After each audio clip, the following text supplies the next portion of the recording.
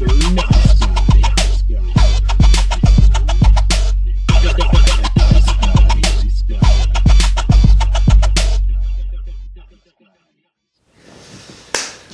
to another edition of Mr. Nice Guy. I'm Ben Slowey, and today on the show, joining me is Lucia. No, I'm kidding. You're on the show every day. Like, haven't you had enough? Like, I literally, like, give you a platform to speak all the time. She's a star. She is a star. She's my mascot. But, one day I'll just have an interview where I just talk to the cat the whole time. But joining me today is my friend, Morgan DeVry. She is a wonderful human being that I haven't seen in a long time. Yeah, it's been a minute. It's been a very long minute. But me and her have become friends through shared experiences with, things such as mental health and being sensitive about a lot of different things. But also our shared affinity for the late establishment, the Black Rose. I was thinking about it on the way over here. Yeah. It's like, well, that was like how we became friends. Yeah, right? That's how I made most of my friends. Black Rose. Yeah. Lexi and I are thinking about getting Black Rose tattoos. No way. Yeah, just like a simple little delicate rose, like right here. That's it's black. It's black. It's Black Rose. Or like it says like R.I.P. the Black Rose. No, I have a friend. Her name is Corn Dog. She has a tattoo right here that has a rose. And it's Black Rose, and it's the same logo, and it says like whatever years they were open to close, and everyone's like, what 9-year-old died? And she's like, just my hopes and dreams. Yeah, right. Yeah. Long live the Black Rose. I had such a great release midweek on Wednesday nights there, my senior year. That was if I think of a place, I just think of the Black Rose my senior year. It was more than a bar. It was like a community. It was. Everyone would go there. You could count on seeing a lot of the same people there. Yeah, you made so many friends. The bartenders never charged us. Wait, really? That's probably why they closed down. Oh my god. I would go there and drink into oblivion, and my bill would be $8. Dude, that's so funny. I know, it's so funny. Yeah, no, the food was you could get a burger, a calzone for $1. There were those cheese curds were dank. Yeah, they had the dollar burger. Yeah, I'm holy shit, dude. And they weren't bad. I'm a vegetarian, so I never ate the meat there, but I enjoyed it. I've heard good things. And then they had dollar bombs on Tuesday nights or something like that. Yeah. Right, yeah. A lot of our old bars closed down, like Black Rose, Hotch, East Sider. Remember Schoolyard? Schoolyard, Mikey's. Mikey's. Oh yeah, Mikey's was the club I went to. I know. Oh my gosh, it was so trashy. Wednesday nights, they had dollar bombs. Yeah, those were the dollar bombs that. And you had to the minimum were ridiculous. The minimum was $10, so you had to buy 10 bombs. Of them, yeah. And then you would just drink them all. It's ridiculous. Or pass them out. Man. Such a yeah. You give out whether or not you went there with bombs in mind, you ended up having bombs because of that $10 rule. Special. Yeah, it was, and they'd serve them on that platter. Yes. Yeah. It's all the bars closed, just trying to force us to grow up.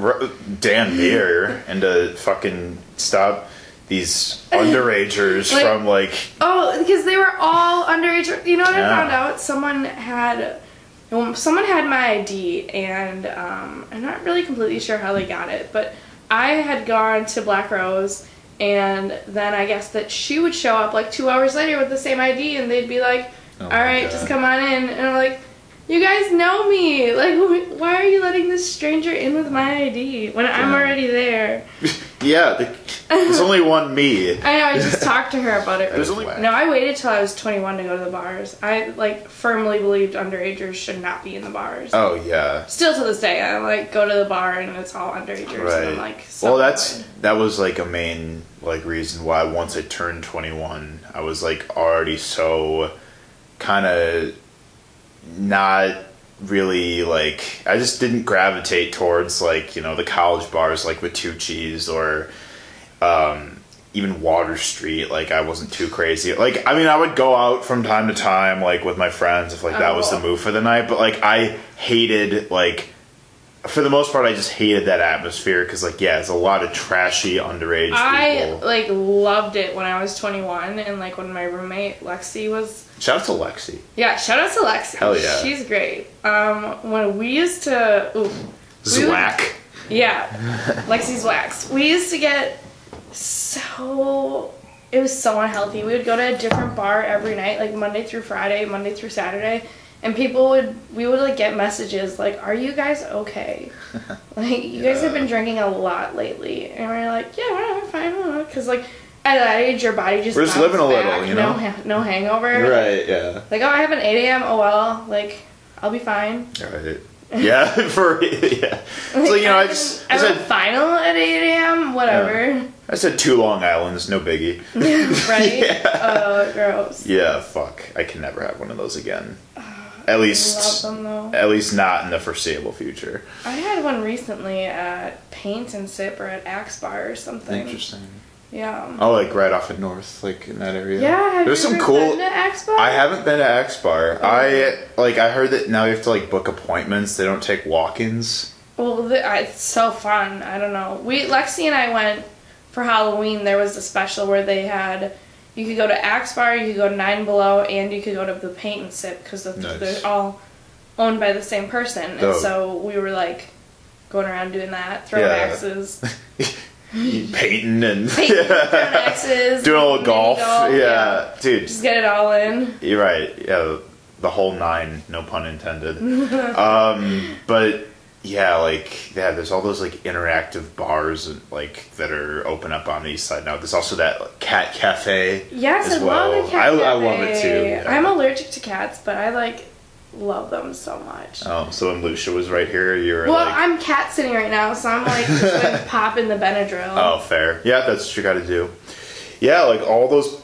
Yeah, I feel like the whole generation of bars, like, on the east side has shifted so much from, like, 5 years ago when we were freshmen. Like, it was... Yeah, like, I remember, like, yeah, like, the bars were all, like we said, like, Vitucci's, Hotch, Schoolyard. Like, now I think the only one that is still there that was actually closed for a bit and reopened was Von Trier. Oh, yeah. But even Von Trier is completely different than the rest of those places. East Sider also got changed. Yeah, East Sider is now it's like a wine bar. Yeah. I really like, on the east side, Hooligans. Oh, yeah, Hooligans is still there, too. Hooligans is still there. I know that, like... But, like, Hooligans wasn't much of a college bar. Like, this is more of an older crowd that hangs out there, too. Yeah, just like Axel's. Axel's is a dad bar. Fuck Axel's. I will shamelessly say fuck Axel's. Yeah, no, I've literally gone into Axel's with friends, and the bartender has been like, if I give you guys free shots, will you leave? Like, that's how much he hates having young people there. Dude, I just remember... Okay, I'm not going to go into detail, but I was there with one of my friends about a year ago, and it was right when, like, the whole, like, Kavanaugh thing was going on. Oh my gosh, I can't even imagine being there. And the bartender and his friend were saying very disgusting things about that situation. So I refuse to give my business to that place, and I don't encourage anyone else to, because they're kind of scummy. But Oakland Euros is right there, so you can go to Oakland Euros and enjoy yourselves. The line out the door after Black Rose. Dude, yeah. That was such a... So, like, you knew I lived above the Black Rose. So, like, it was such a, like... It was, like, a lethal situation living on that corner. In a good way, but also, like, there were some vices there. So, like, there was the Black Rose. I lived above it, so obviously, like, I could get fucked up and just go make it back upstairs. And that was my night. And then there was the liquor store across the street, Gilbert's. Oh, yeah, Gilbert's. Used to buy all my... that's how I started drinking hams. I was going to Gilbert's. And then those Oakland Euros right there as well. Became a frequent flyer there. I mean, I already was, but then I was going even more. And then Walgreens was right there, so like, any of the snacks and... Yeah, I mean, I live on Newhall, so I'm pretty close to all that, and like, it was a dangerous situation. Anything, like, it's such an ideal college lifestyle was right that corner. I just can't believe that, like, no one has bought the Black Rose because it's, like, the only bar near the college campus. I just feel like everyone that has gone to Black Rose, we should all pool in our money. For real, yeah. Reopen it. Do you remember that? Were you there, like the finale, the night, like its last night open, when the entire the back room was open and the place was just literally just packed? I don't think I went the close. I think I went like earlier in the day closing night, but I was like, it would have been too sad for you. Yeah, and I was like, I've been here every single day, like even just to chill and do homework. Like I don't want to be by a bunch of people who never go here. But I remember the day that I found out Black Rose was closing, I like cried. I was bummed. Yeah, I was super bummed. It, honestly, like living there became so depressing and dead. Like after it closed, because I just it was such a way for me to like connect with my friends, and it was a social catalyst. Like it was so convenient. But then when it closed, like it just everything just I felt like diminished. It was like. It was like the place that has such fond memories, but now it's just, like an abandoned and it's just place. It's like my youth is over. Yeah, and it's also just a sign that, like, we have to grow and move on and develop. R.I.P. the Rose. For real. Yeah. We missed it, okay? I, have so many conversations with people about Black Rose. Do you remember Monster Pizza? Oh my gosh, yes, Monster Pizza. Dude, to be honest, what was it before Monster Pizza? Solos. I loved Solos. Solos was good, but to be honest, I did not like Monster that much. No, I didn't like Monster. The pizza didn't have much flavor. It was just so convenient. Yeah. Massive bigger than your face. Yeah, they were literally so big. Yeah, it was so iconic, and it brought me closer to a lot of people, including you, and like now we're all like in to varying degrees, like in very different places. But so where do you live now? So I still live in Newhall. Okay. Still live with Lexi. I just told my landlord I'd live there another year, but I'm not completely sure what I'm doing next year. I'm hoping to graduate this spring. Sure. Finally, we'll see. Like my mental health has been kind of a bit of a distraction from the schooling, but I'm hoping to graduate this spring, and then I'm applying to grad school, but I was applying like all over the country, and then I decided that it was stressing me out too much, so I just applied to UWM, and I was like, if I get in, I'll go. If I don't, like maybe I'll join the AmeriCorps. Don't really know what I'm doing next year. For sure. I think that it sounds like you're keeping your options open, and it's okay to be uncertain because, truth be told, like college doesn't, sure, like I'm sure there's resources that will be there to help you figure out, but it's very not anticipated, how lost and hollow your life can feel once it's over. And you don't have a guaranteed path beyond it, what the next step is. Yeah, it's terrifying. It is just looking into the abyss. Yeah, I was definitely in a rut for 7 months after I graduated. What do you do now? So now we really haven't seen each other in a while. I know, it's been a long time. That is sure. It's been at least a year since we've actually hung out. Yeah. Do you remember that time I drunkenly made us spaghetti at my old place? You were drunk? I was wasted. I think I was drunk too. I didn't know you were drunk, but I remember I was so wasted, and everyone was like, "You're too drunk. Don't go hang out with Ben. You need to stay home." And I was like, "No, I really want to see Ben." And then showed up at your house super wasted, and then ended up having to walk home because I was too drunk. Yep. But yeah, you made spaghetti. We made spaghetti, right? And we hung out and just talked about our shared troubled perceptions of the world, and yeah, that was a good time. But anyway, That was a great time. so now, so I moved to River West in June. I work at Company Brewing right down the street as a dishwasher. That's my day job, and then on the side, I'm obviously doing this, and then I freelance write for Breaking and Entering, which is a DIY music blog where I basically go to a lot of local shows, and I just try to, explore the music scene, platform different artists, like, let readers know, like, just who they are, like, hopefully be able to expose people to the cool music that we have going on in the city. But I don't hang out with a ton of people these days. Circle has definitely gotten smaller, but Tons of happening. yeah, but I definitely love to reconnect with old friends, and this has become sort of a medium of doing so, like bringing them onto the platform to, like, talk about where we're at in life, and also about what it is that, we take meaning and passion from.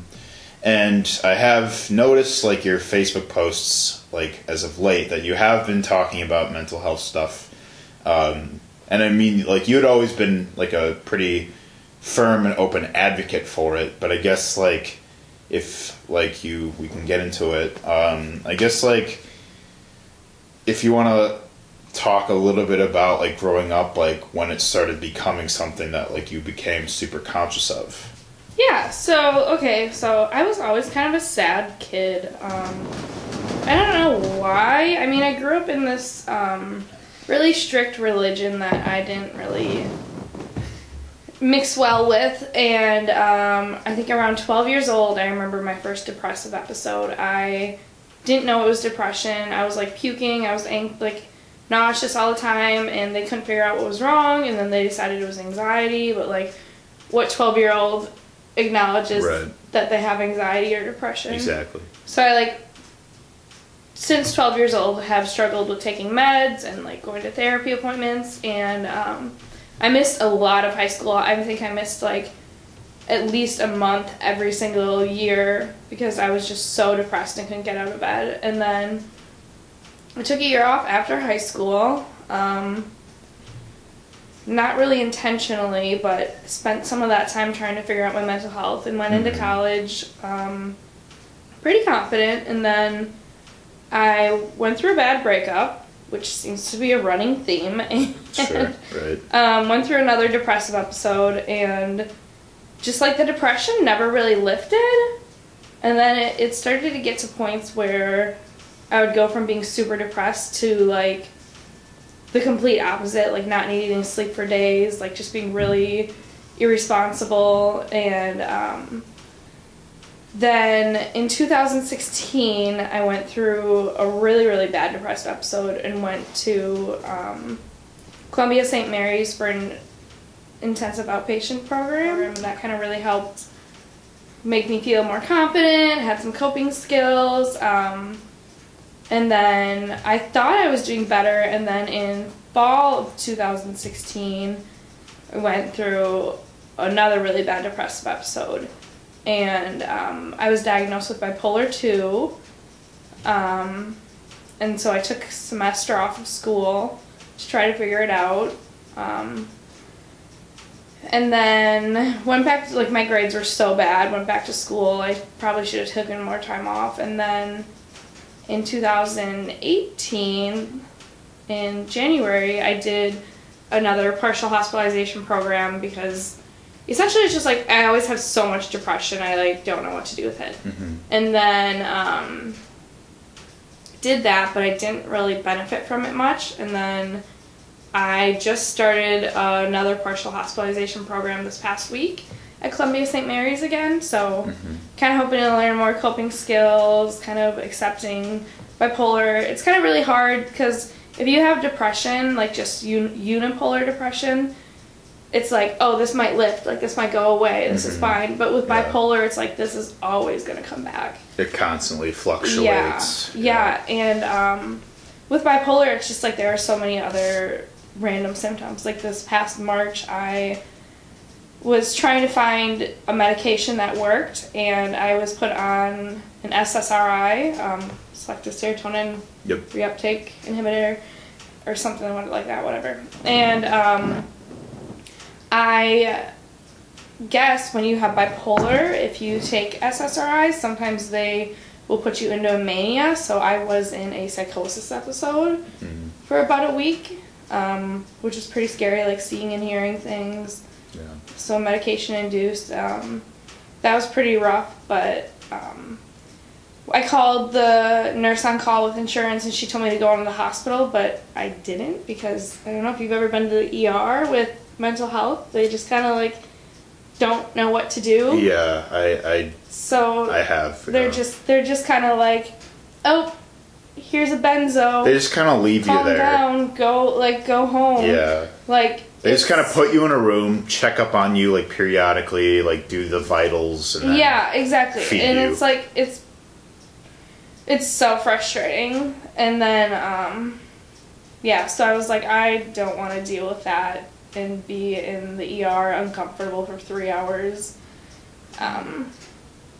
So I got out of the psychosis episode, and then it's been kind of a rough year with depression again. But I'm starting to feel a little bit better. Sure. I think the program's helping too. Good. I'm glad it is. Yeah. Thank you for sharing, like, you know, your ebbs and flows of like dealing with depression and being bipolar and whatnot. Having bipolar. So, excuse me, having bipolar. Sorry. That's okay. It's something everyone says. It's just like kind of important to it's part of separating yourself from the disorder. Disease, Yeah. Like I always say, like I'm borderline. You know, like I'm a borderline personality versus like I have borderline, which I should probably get in the habit of doing. Well, and I think the only reason that I like think about it so much is because I took a disability class when I was a freshman, and like the professor really emphasized like person first terminology. Sure, yeah. And how it like when you don't have person first terminology, it kind of stigmatizes the illness in a subliminal way. Yeah, but it's not something that people really consciously are doing either. Yeah, for sure. So something that like I've always struggled with, and I want to hear like how you feel about it, and I guess like particularly when you were experiencing this like psychosis episode, like have you found it hard to like talk to people in that state of mind, like where it's like social interaction terrifies you? So I have generalized anxiety, so sometimes, but I think I have a really good support system. I've kind of learned to be more open about it. With the psychosis episode, my ex-boyfriend was really, really helpful with, he like stayed with me and made sure I was okay. That's good. And then I had a really good support system with friends that they're really aware of my mental health and my needs. Lexi, as I said, is like an amazing support. I was inpatient a couple of weeks ago in October, and she drove me to the hospital. She picked me up. She came and visited me. So yeah, I have really, really good support system. I'm very blessed. So I think it's pretty easy for me to be open about mental health because I think it's so important to advocate and kind of destigmatize. Absolutely. So I know sometimes it kind of freaks people out, but I'm just like always I like make a conscious effort to be very open about it. Yeah, that's good. That's amazing. That's awesome that you have people that are like so like, you know, willing and determined to help you like work through such issues. I think most people are like, it's just like you have to be able to tell people what you need. Yeah. Which like I think of you as a great support, even though we don't really talk much. It's just like the things that you'll post, or like the fact that you're so open about your mental health. Like I don't know if you've had this experience, but like since I'm so open about my mental health, I've had so many people come to me and like talk to me about their mental health and ask for advice and all the time.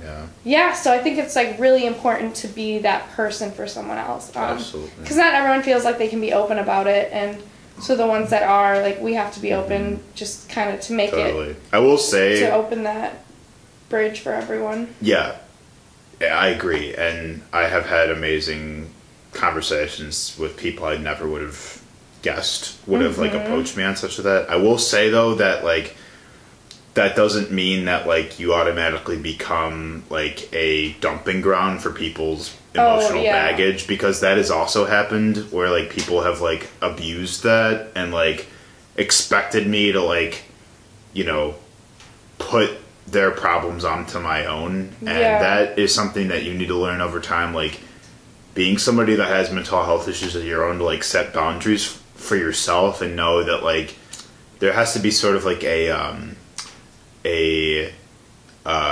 definition between, like, you know, when someone is asking for help, like, genuinely, like, wants advice, versus when they just need to talk and just tell somebody what's up. And I've been learning in my own way, because, like, I feel like when someone, it's for a while, like, when someone would talk to me about mental health stuff, like, my initial reaction would be like, oh, they must be asking for advice, but not necessarily. Like, definitely, like, learning that distinction, like, on my own, to learn that, like, sometimes you just don't even need to really say anything. Sometimes, like, you just need to be there, listen, and hear somebody. Sometimes just, you know, spend time with them, be present. Sometimes give them a hug, drive them somewhere, you know, like Lexi did for you, which is amazing. Like, sometimes that's all that really needs to be done, and that is, like, what having a support system is all about. And I think that if that was understood, that would also help people that are on, like, the receiving end of, like, somebody who, like, is struggling with mental health issues, and someone who wants to be, like, there for them but doesn't quite know how to be. Like, understanding that that's all you need to do will make them freak out less, continue to lift that stigma, and to, like, make people feel more comfortable and confident in their abilities to, like, be there for their friends in times of need. Yeah, and I think, like, most of the time that's all someone wants is just an active listening ear. But I think it's, like, important. This is something that we talked about in a partial hospitalization program the other day, that, like, people can't read your mind. You can't read other people's minds. You have to tell someone what you want. If you want someone to just listen and be like, hey, I'm just looking to, like, kind of bounce some thoughts off of someone. Or if you want advice, ask for advice. Another thing you can do if someone comes to you, say, like, hey, what can I do for you? What do you want? Do you want me to just listen? Do you want me to, like, kind of work through things with you? Like, yeah, you really have to give... Like, can I bring you ice cream? Yeah, I mean, sometimes that's all you need. Right, yeah. Like, I went through another bad breakup. That's just, like, a running thing. Yeah, sure.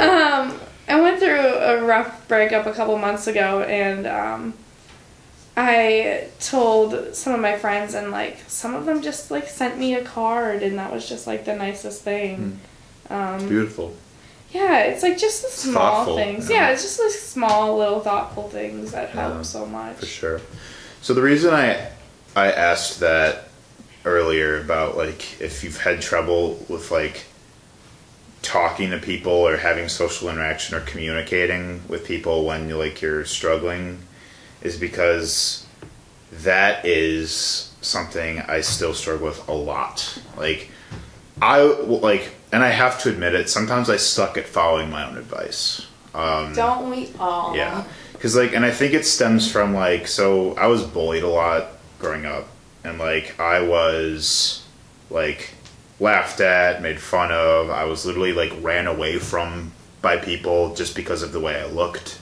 I was, like, you know, I was told that, you know, I, you know, am a loser in many different variations of that. And basically, like, I was made to feel like I am an outlier pretty much anywhere I go.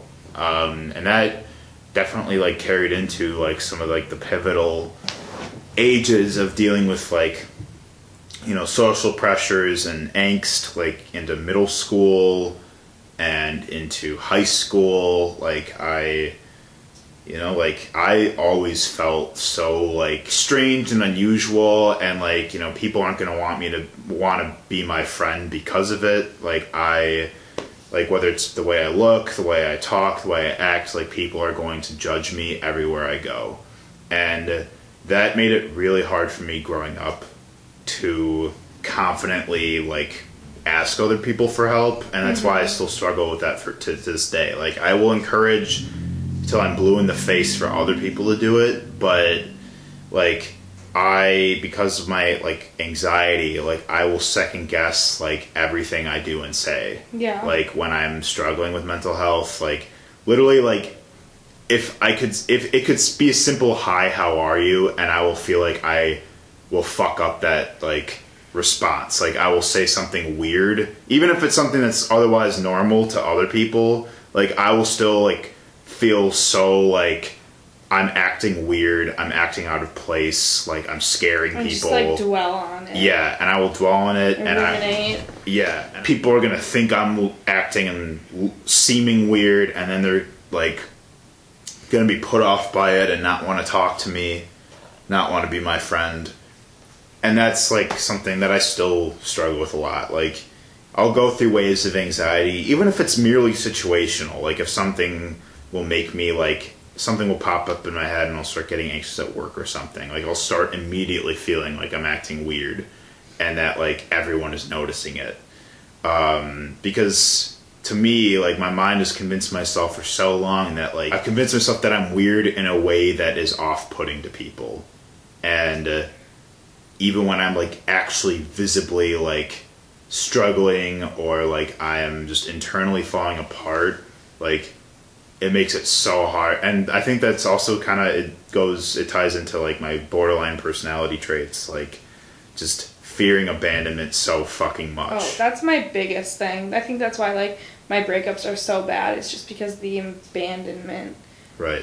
One thing that I read this in a book the other day, which, like, kind of put some things into perspective for me. It said that your brain, like, if you have experienced trauma, like any sort of trauma, your brain thinks that what happened in the past is going to be your future. Mm-hmm. So, like, you were bullied as a kid, or, like, I had some abandonment issues with, like, this church that I grew up in. Mm-hmm. And so when something similar happens to that, your brain automatically goes into panic mode because it's like, oh my god, this is happening all over again. Mm-hmm. Like, what am I going to do? It attaches to your fight or flight response. Yeah, it's like, where's the bear? I need to either fight or run. Yep. Yeah, and I guess that's, like, a part of me that I'm still dissecting and still need to, like, kind of, you know, not diminish, because I can't, like, put my hopes in that, but I can work through, like, how I can work through it while it's happening or when it's happening, or maybe effective, like, cognitive techniques that can make it, like, less likely to happen. Yeah. Like, I think that's a big thing I still need to work on myself. Well, it's hard to rewire your brain because you have to think, like, it's been 20 to 24, 25 years of hearing the same thing over and over again, and then you have to rewire it, and it's hard. It also, also, like, I struggle with the idea of, like, and I feel this way about, like, all my past, like, love affairs and relationships. Like, I, like, worry about if, like, I question whether if, like, I'm deserving of love. Yeah, I think that's a big thing for people with mental illness. Or if I'm truly capable of loving somebody without pushing them away and getting scared. Yes, and, like, fucking hate it. I feel like, and no one's ever gonna be in love with me, but I think that, like, my big problem is not a problem, but I feel like my mental illness has ruined every relationship I've ever been in. Like, not necessarily directly, but it's like these boys will date me, and then all of a sudden I'll go through a depressive episode, and it's like they'll think that they can fix me or that they can make me happy, and then they realize that I'm not happy because they can't make me happy, because they can't fix me. It's like they want to be these knights in shining armor, and then they realize that they can't be, and then they don't want to deal with it anymore. Yeah. And it's hard when you date somebody who just doesn't have like that, I mean, not necessarily expertise, but just has like, is like readily equipped with like how to deal with somebody in that situation. And that just like having the understanding and empathy and compassion. Like, are you like still doing the meds thing right now? The meds? Yeah. Am I on meds? Yeah. Are you still doing the meds? Are you still popping meds? Still popping them pills. Yes, I am. So kind of trying to figure out a good cocktail. I am currently on 3 different psychiatric medications, and I think it seems to be a good fit. I also get electroconvulsive therapy about once a month. Are you kind of aware of what that is? Yeah.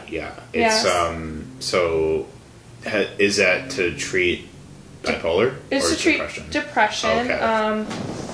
So for anyone that doesn't know, electroconvulsive therapy is shock therapy, which is kind of they're terrifying names, but it's not anything like One Flew Over the Cuckoo's Nest. Like, you go into the day surgery unit. This is what my day at an ECT appointment looks like. I wake up at 4 a.m. here, drive to Madison, because that's where I get them, and then have to go in.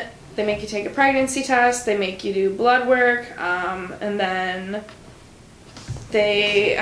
you have to take a depressive symptomology test, or measure, not a test, and then you go back, and it's like I said, in the day surgery unit, and they give you they put electrodes on like here and like here, and then they put you under with anesthetic, and then they give you seizures while you're under, and then you come out, and it's like the gold star for treating depression. It's one of the best treatments, and no one really knows why it works. No one really knows how it works. So which kind of makes me curious if people with seizure disorders are less depressed, because you're having, like, the ECT they're inducing a seizure, and then for some reason it helps with the depression. And then afterwards you wake up and your brain is kind of foggy, and then you feel better. I feel better for a good couple of weeks, and then I go back for maintenance. It originally started last August, not this past one, but 2018.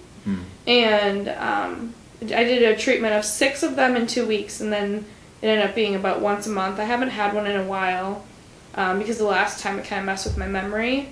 That's the only downside of it, is it, like, things get kind of blurry. Like, I don't really remember much of when I did those 6 treatments, like, that time of my life.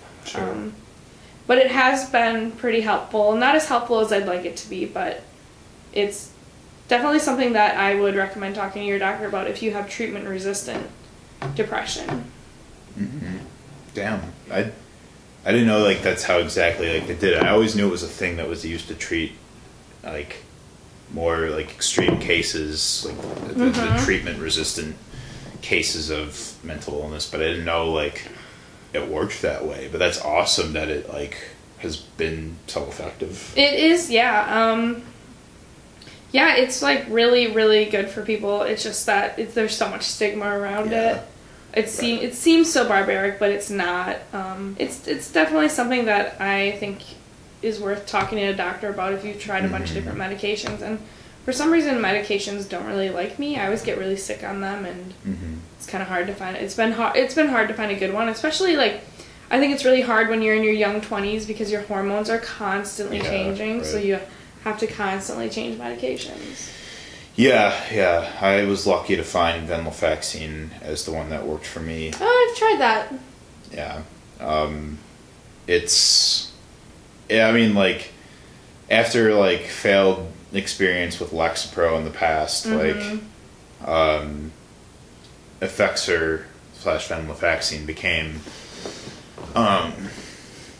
it became, like, just something that I could feel myself on again, you know, like, it just made it a lot easier to deal with, like, the things that go on in my head, and, like, I like at this point, like I literally like I can't function without it. Yeah. If I miss a dose, I will go into like self-destruct sequence pretty much, and like it'll take a couple days to like sort of get back on my feet there, but it is amazing. I mean, I get weird dreams.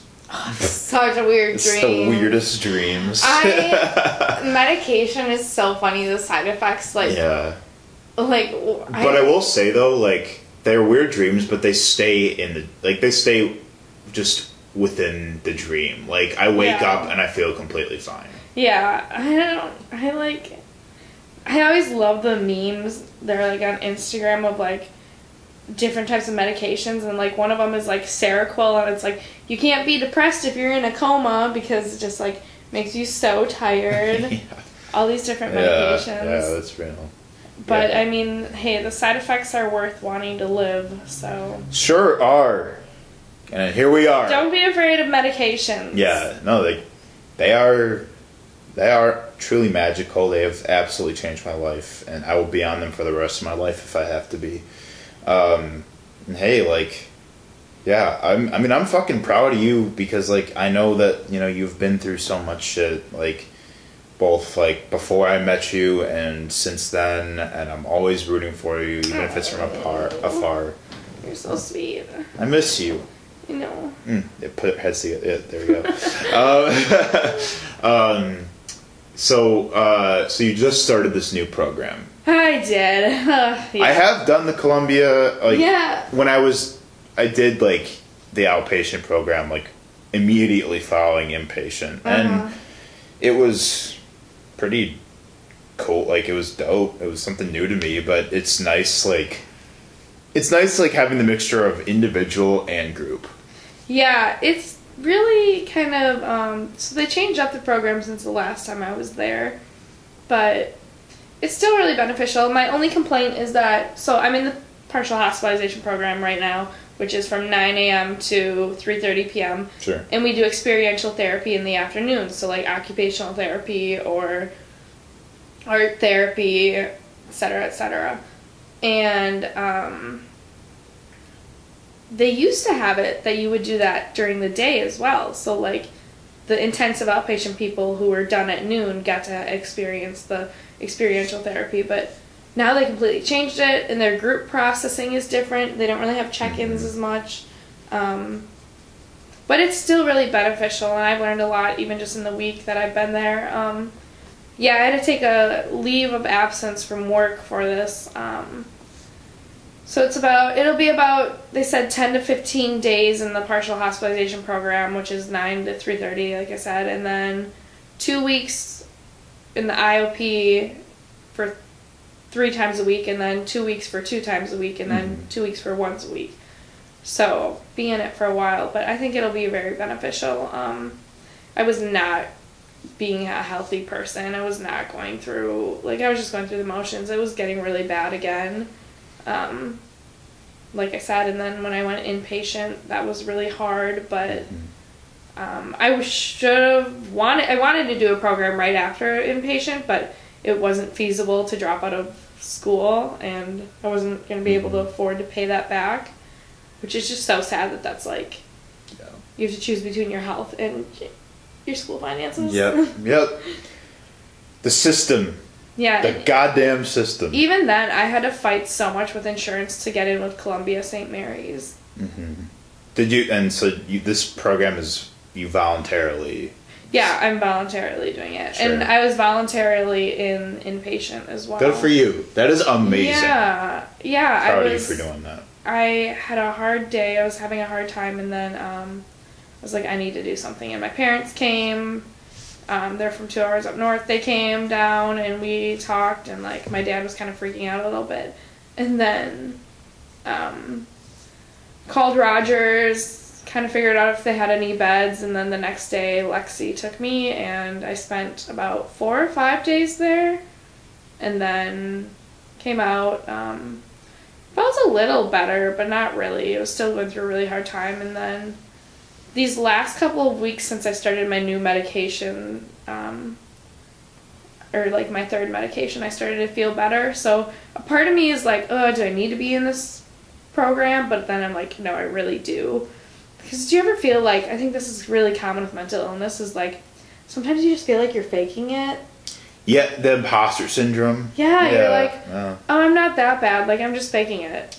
Yeah, no, I feel that too. Like, or it's like a feeling of like, I feel bad that like I have it, you know? Right? You feel guilty. Right, like I feel guilty that like I have it to the extent that like I'm seeking treatment for it, and that somebody has to make my problems their problems. I mean, granted, there are paid professionals that are making money doing this, but like, yeah, no, I sometimes I will feel like, no, I'm fine. Like, what, like, why am I, like, what, like, I haven't been through that much. What? Right. But then, like, when it's, but then when it flares up, I'm like, holy shit, I'm fucked up, dude. Yeah. No, the funniest thing in the program the other day, we were all going around and, like, kind of talking about, like, something traumatic in our lives, or, like, we were just kind of sharing, and everyone shared, and then, like, we would give feedback, and then they got to me, and they asked, or, like, I don't know what the prompt was, but I had said, like, kind of shared some situations, and, like,